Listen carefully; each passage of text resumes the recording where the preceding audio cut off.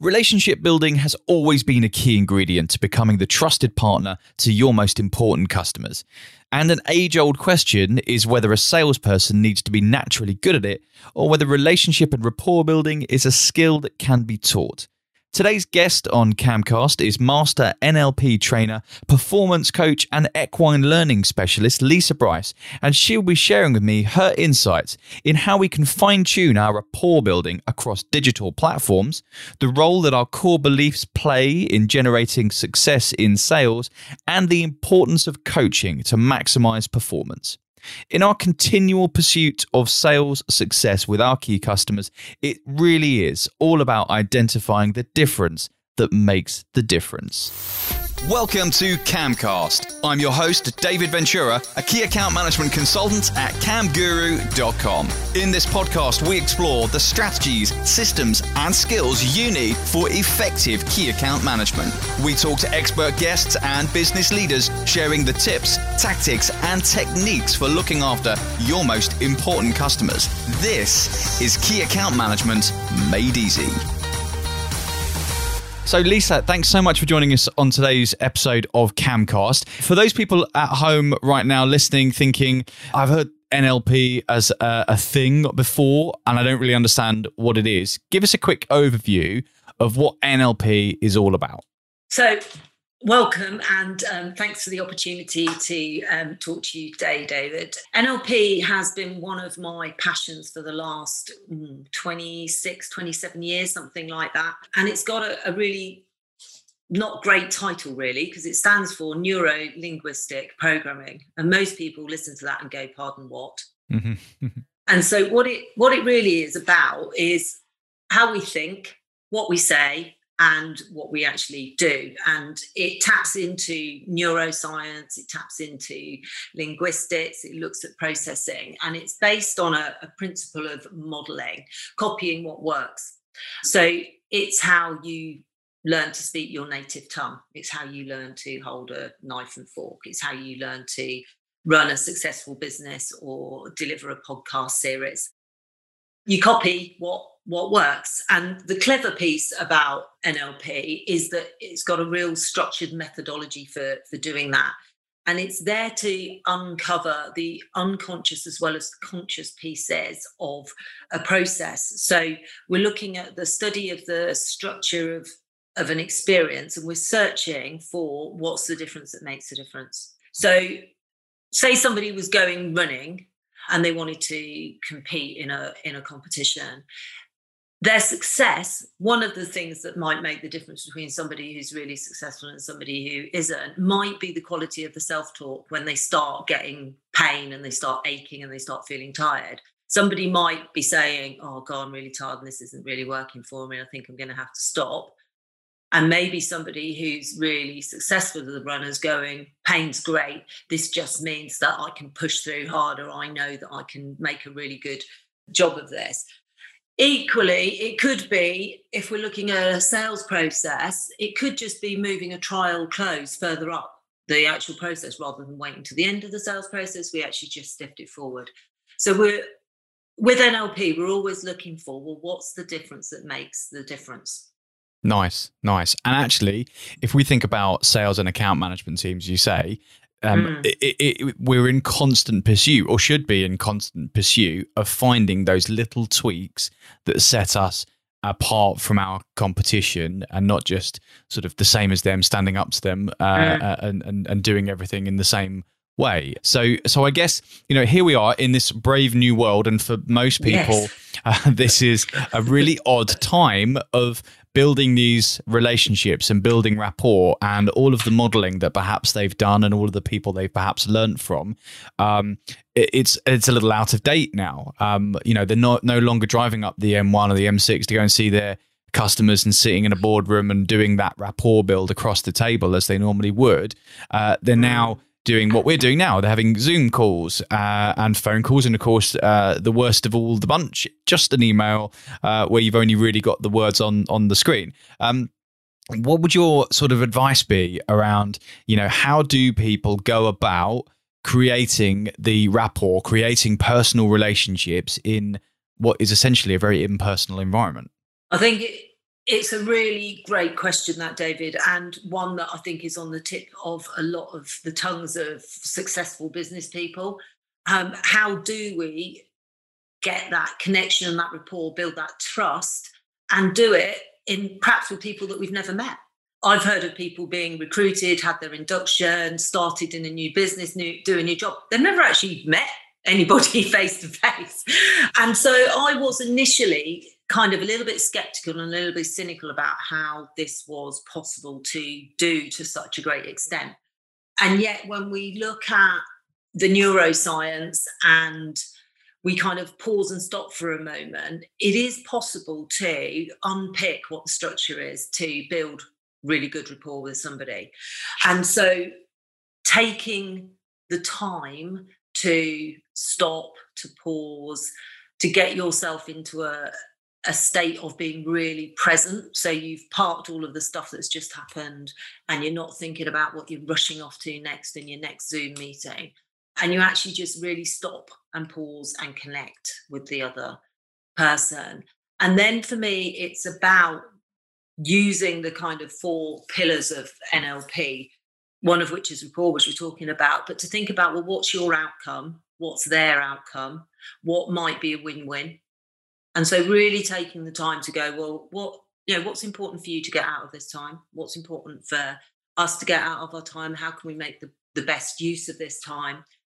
Really honing in and using our sensory awareness, our sensory acuity, so that noticing what goes on, not only externally with the other person and reading the subtleties of the non-verbals, and equally just noticing internally what happens for us. So there are ways of monitoring when you have got a connection with somebody else and what internally happens for you. And most people feel more relaxed somewhere in their body when they've got a real good sense of rapport with somebody. And often it's in their stomach. Sometimes it will be in their shoulders. It might be that they feel they've got a clarity of head. But finding out what it is for you that tells you when you've got that level of connection.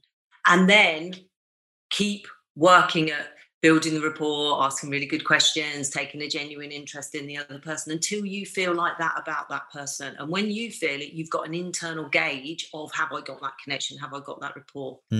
What we call it is a felt sense. So there's a technical term, there's scientific research on it that tracks our heart rate variability and looks at peak performance states, a state called coherence. And ultimately, we know what that is within our own body when we feel that. And so it's just really using our emotional intelligence, our sensory awareness to calibrate when we've got that connection with somebody and fine-tune that felt sense. When you say fine-tuning, I think that's what I'm thinking. When you're talking about that, I'm imagining almost a guitar tuner and just playing with that until you get that bang on the note. And so what you're saying is that there is a felt sense of when you're in true rapport with someone else, and it's about figuring out what you need to tweak and adjust until you hit that right note. Am I getting that right? Yeah, absolutely. So it's having that internal sensory awareness, so knowing what that state is for you, how that feels, how that gets represented for you, and then flexing your behavior and trying everything you've got in your repertoire, I suppose, to building rapport and connection. And then you've got a way of calibrating when you've got that felt sense. And it's something that I work with horses using equine facilitated learning. And that connection, that felt sense people get when they're connected to the horses really amplifies what that experience is. And then you can take that into, well, when I'm in a meeting, face-to-face, when I'm on Zoom, when I'm on the telephone, potentially when you get an email from somebody, what are you actually picking up? So you're tapping into the whole of the wisdom of your body, not just your cognitive function. Yeah. So people that are brand new to this concept, because there is a sort of nature versus nurture thing for some people, and particularly in the sales world, some people feel, I guess, that they're naturally in tune with how to build rapport, and perhaps they are naturally in tune with their felt sense and they can't quite articulate it. Perhaps they're not quite sure how to explain it, and yet it's there for them. And others will be thinking about this as a blank canvas. And we've just heard you talk about equine learning there. And, some people will be thinking, well, that sounds great, but I haven't got a horse, so I can't do that. And I wouldn't know where to start. I'd need someone like you to help me with that. Someone with a blank canvas listening to this today, thinking, well, what can I try first that will help me get to that felt sense, or at least, a couple of things I could tweak and play with to see if that helps with the rapport build? What would be your sort of go-to quick wins? So for me, you could easily kind of start with the success piece. So pick somebody that that you've got really good rapport with, get onto Zoom with them and just have a chat. And as you're having a chat with them, because that you've already got really good rapport, really good connection, just start to pay attention to what's going on in your body. What do you experience? A lot of busy salespeople, busy executives, particularly with the amount of pressure and stress and everything else that's going on in the world, we often spend a lot of our time using our cognitive function, using our brain, whereas we've actually got a heart intelligence, we've got a gut intelligence. The neuroscientists all agree that we've now got at least 3 kind of intelligences within our bodies. And so this is kind of getting into and tapping into the wisdom of our body and just paying attention to what we might notice. So start with somebody that that you have got really good rapport with, that you get on really well with. When you see them on Zoom, you smile, do it with your best friend. And then just notice as you're talking, you'll find that you'll naturally match and mirror each other's body language. You'll maybe use the same tonality.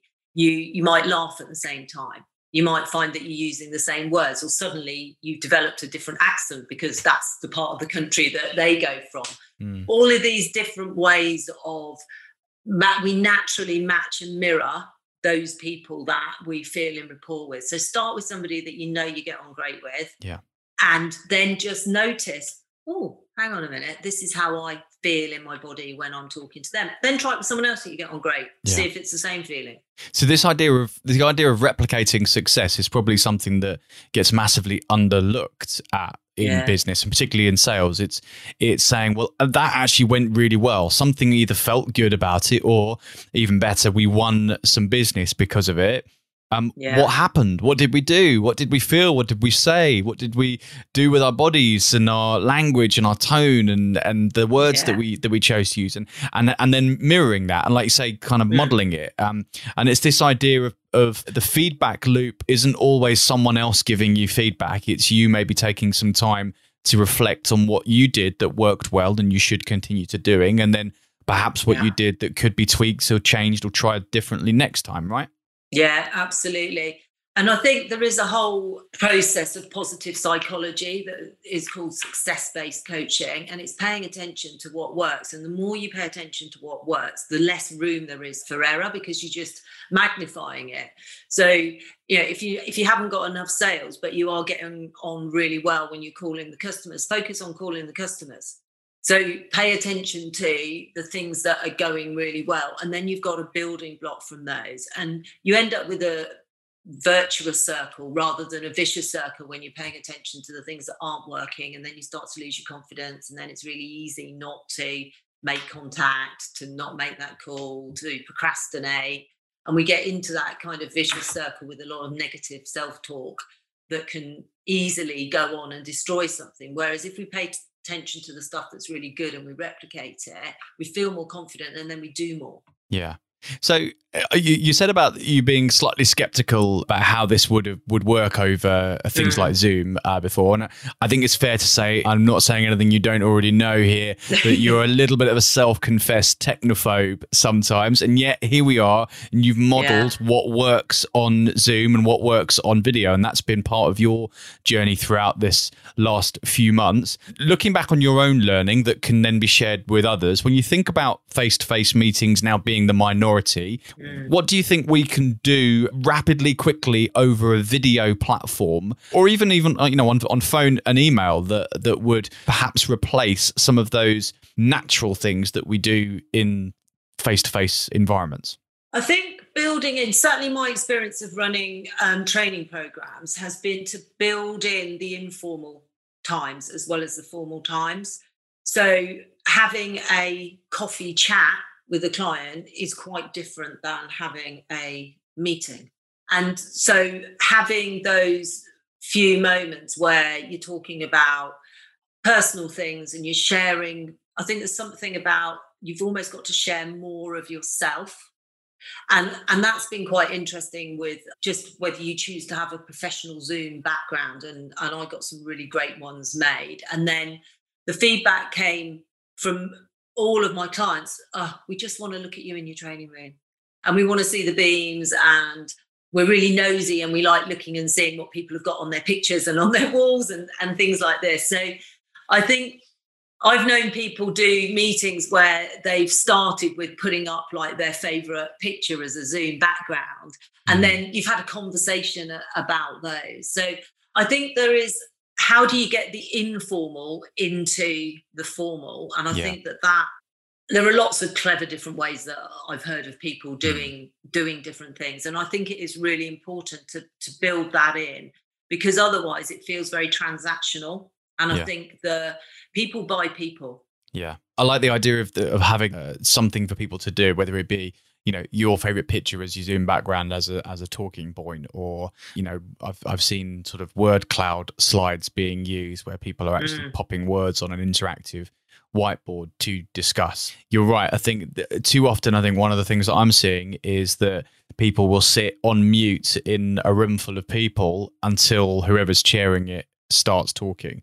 And in the real world, that would be the time where you'd all be grabbing a coffee and having a bit more of a chat with people. So I like this concept of making sure that we do create the informal stuff and not just go with a formal meeting agenda. Lisa, when I first was introduced to NLP, one of the early things that I learnt and has stuck with me ever since is this idea of beliefs of excellence. The idea that actually a belief doesn't need to be true or false. It just needs to work well for you. It needs to serve you well. And when we think of it like that, of course, then comes the question, well, what are the great beliefs that if you were to hold them as your own are going to serve you well in business? What do you think? Well, I suppose two questions. What do you think some of the most common limiting beliefs that you hear from sales and business teams in your line of work? And what are some of the beliefs that create excellence within the sales and account management world? I think that's a really great question, David. And one of the things that over the last 13 plus years of existing in a sales world has taught me is that often it's the quality of the self-talk that we have. And our beliefs come to us as self-talk. 70% of them are formed by the time we're 7. 85% by the time we're 18, and by the time we do anything about them, we've got 15% left to play with. And so we wander around the whole of our lives believing that we're not very good at maths, or we're not very good at this because one teacher told us one day that we weren't very clever and we got some wrong. And then we kind of go on and live those out. And so for me, NLP calls these presuppositions. So they're not true. They are, if we presuppose they were true, would it make a difference to the success of the outcome that we're trying to achieve? And as I said to you earlier, NLP is about modelling what works. And so a group of NLPers went and modelled for quite a few years successful business people to ascertain what it was that they believed about themselves, they believed about other people, they believed about what they were doing that supported them and enabled them to keep going, pick themselves up, dust themselves off when things didn't go great. And so there are quite a few that I think are really, really useful to just explore in this context. Would it help me achieve whatever my outcome is? So, for example, one of my favourite ones is that there's no failure, only feedback.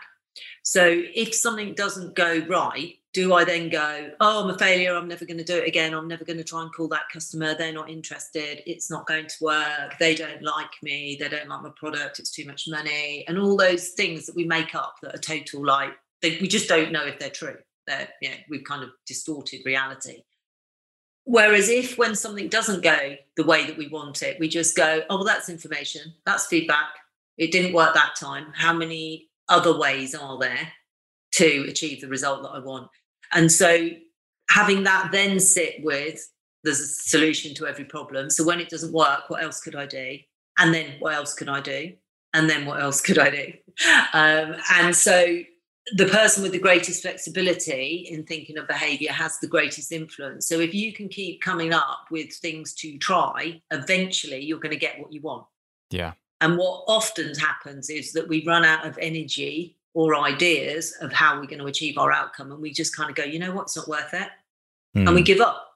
Whereas if we go, I'm going to keep going, I'm going to keep going, I'm going to find a solution, I'm going to find a solution, this customer is going to buy this from me, it is right for them, then I think that tenacity is one of the key things about sales. I had a sales boss in my early career, and he's probably one of the most, I would describe him as relentless. So he just keeps going. So he says, don't tell me what you can't do, tell me what you can do.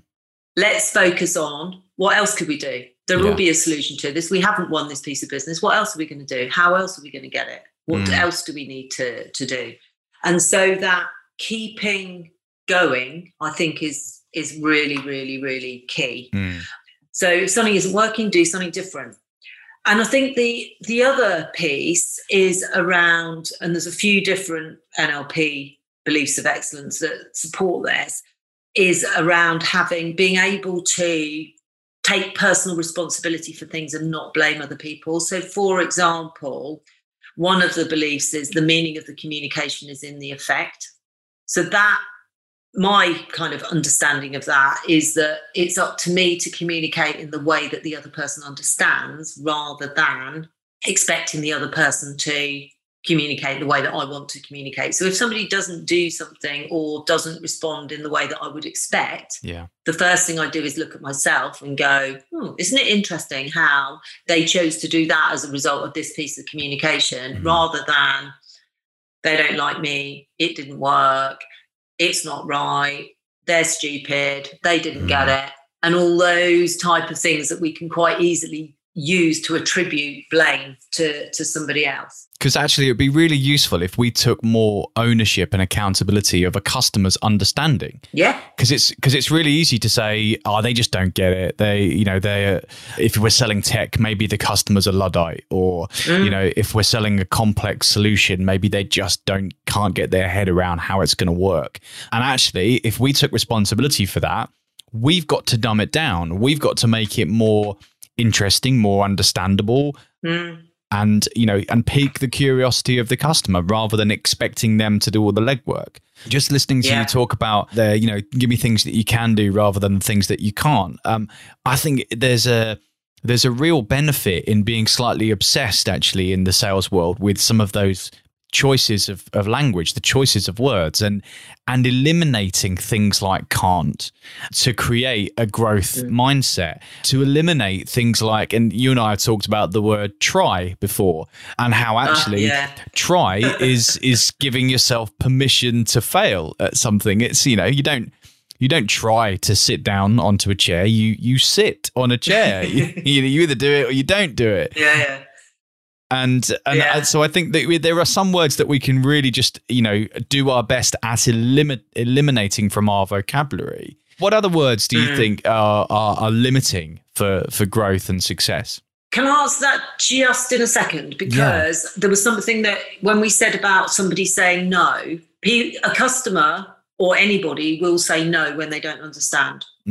So because the risk is too high, and so there is a fear. So if I don't understand something, I say no because I need to stay safe. So ultimately, the two kind of human drivers, I want to be safe and I want to be happy. And if somebody doesn't understand, and it could then challenge their psychological safety or their physical safety, then they will say no. So I think that I just wanted to kind of come back and reiterate that point. Yeah.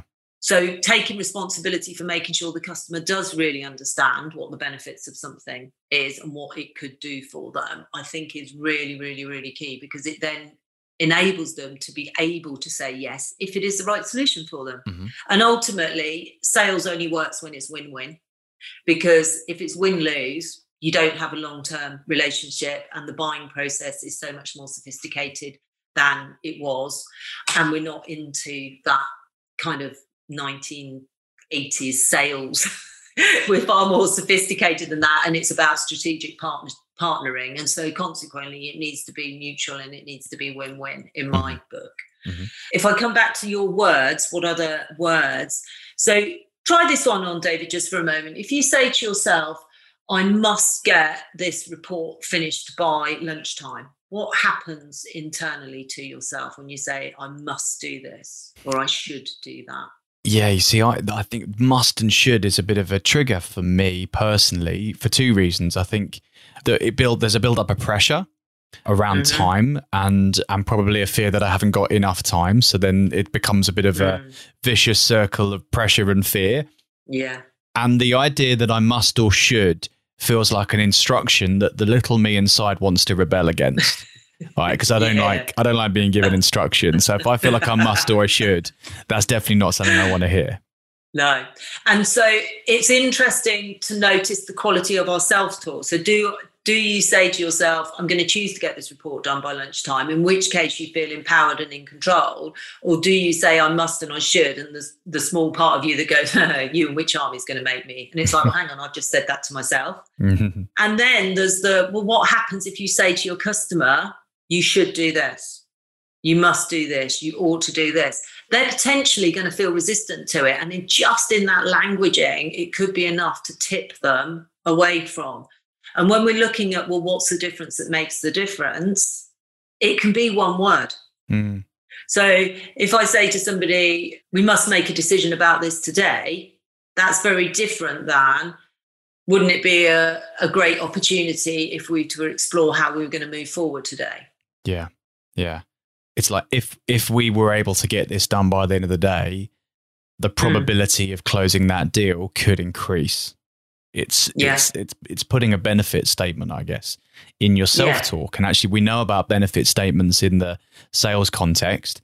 Sometimes we've got to sell things to ourselves, and that I guess is those empowering beliefs that we are selling stuff to ourselves, aren't we? Yeah. And there is, if you think about leadership, I have a view that everybody is a leader because we're leading ourselves through our lives. So the way that we talk to ourselves and the way that we manage ourselves, our self-management, is critical to our then relationship management in any dynamic that we are with somebody else. If we can manage ourselves and lead ourselves successfully through life, then it becomes so much easier to do that with other people, be that personal, family, business, customers, internal customers, so your colleagues. How do you influence somebody in a meeting? Yeah. For me, the techniques are all the same, and it starts on the inside out for me, leadership. How do I lead myself? How do I manage my thinking so that I'm in a peak performance state and I'm not stressed? Because if I'm stressed and anxious and worried about winning this big account, I lose cognitive function.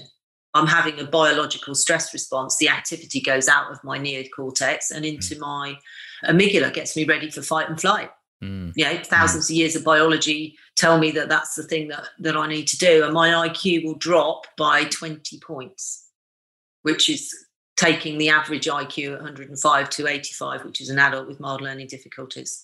Wow. So managing our emotional state, leading ourselves to be in a peak performance state, thinking about how we talk to ourselves, thinking about what we choose to believe about ourselves or other people or the situation are key ingredients for being in that peak performance state, so that we've got access to our thinking part of our brain, so we can say the right thing at the right time to the customer or to a colleague or to a team member. So I love this notion that to be a great leader of others, you need to be a great leader of yourself first.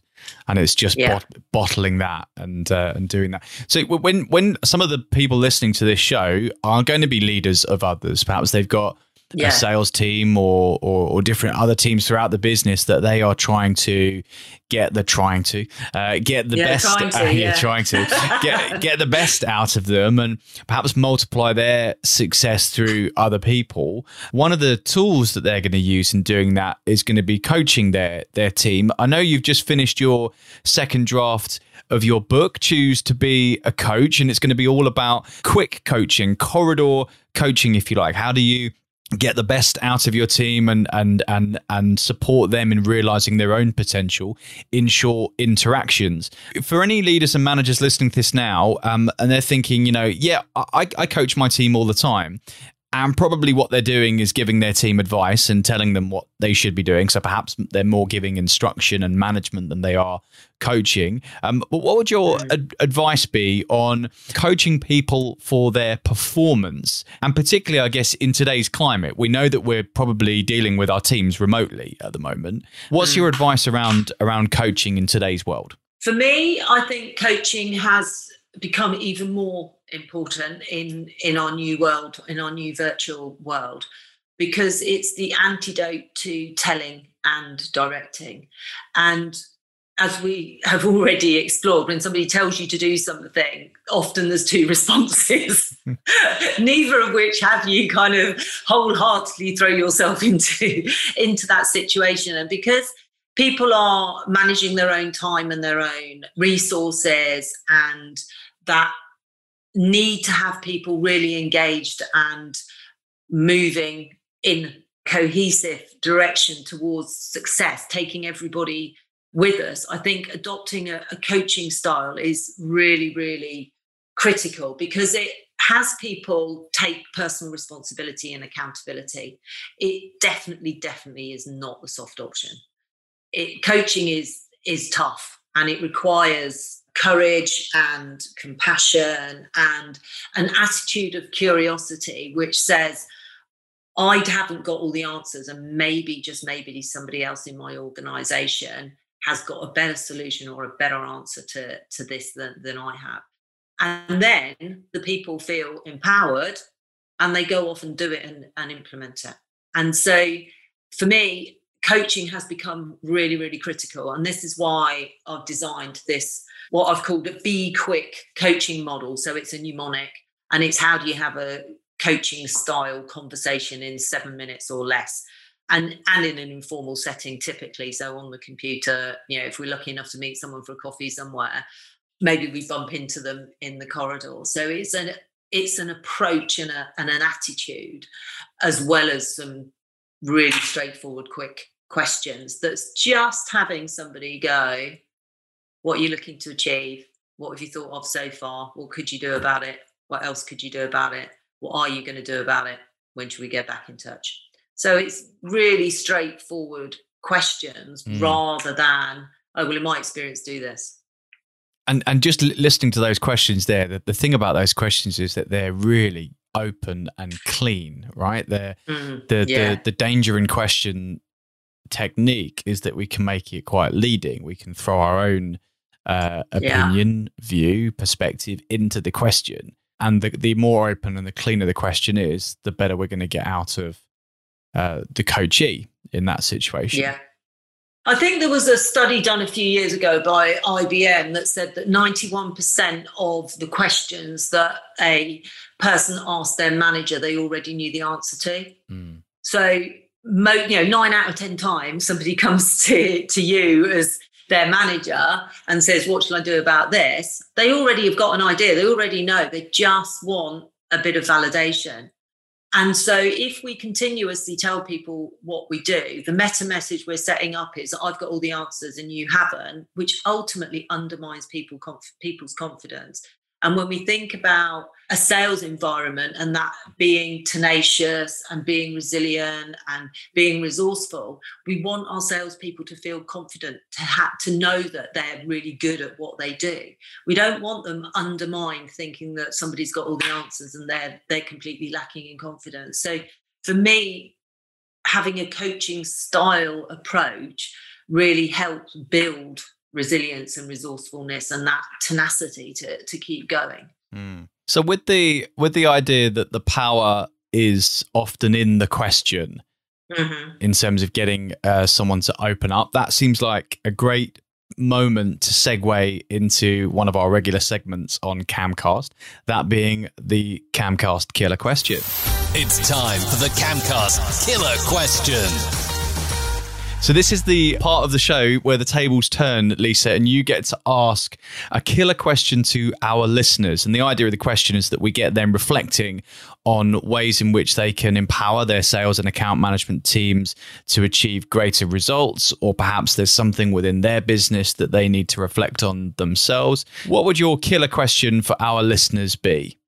Well, I've got a few. So let me think.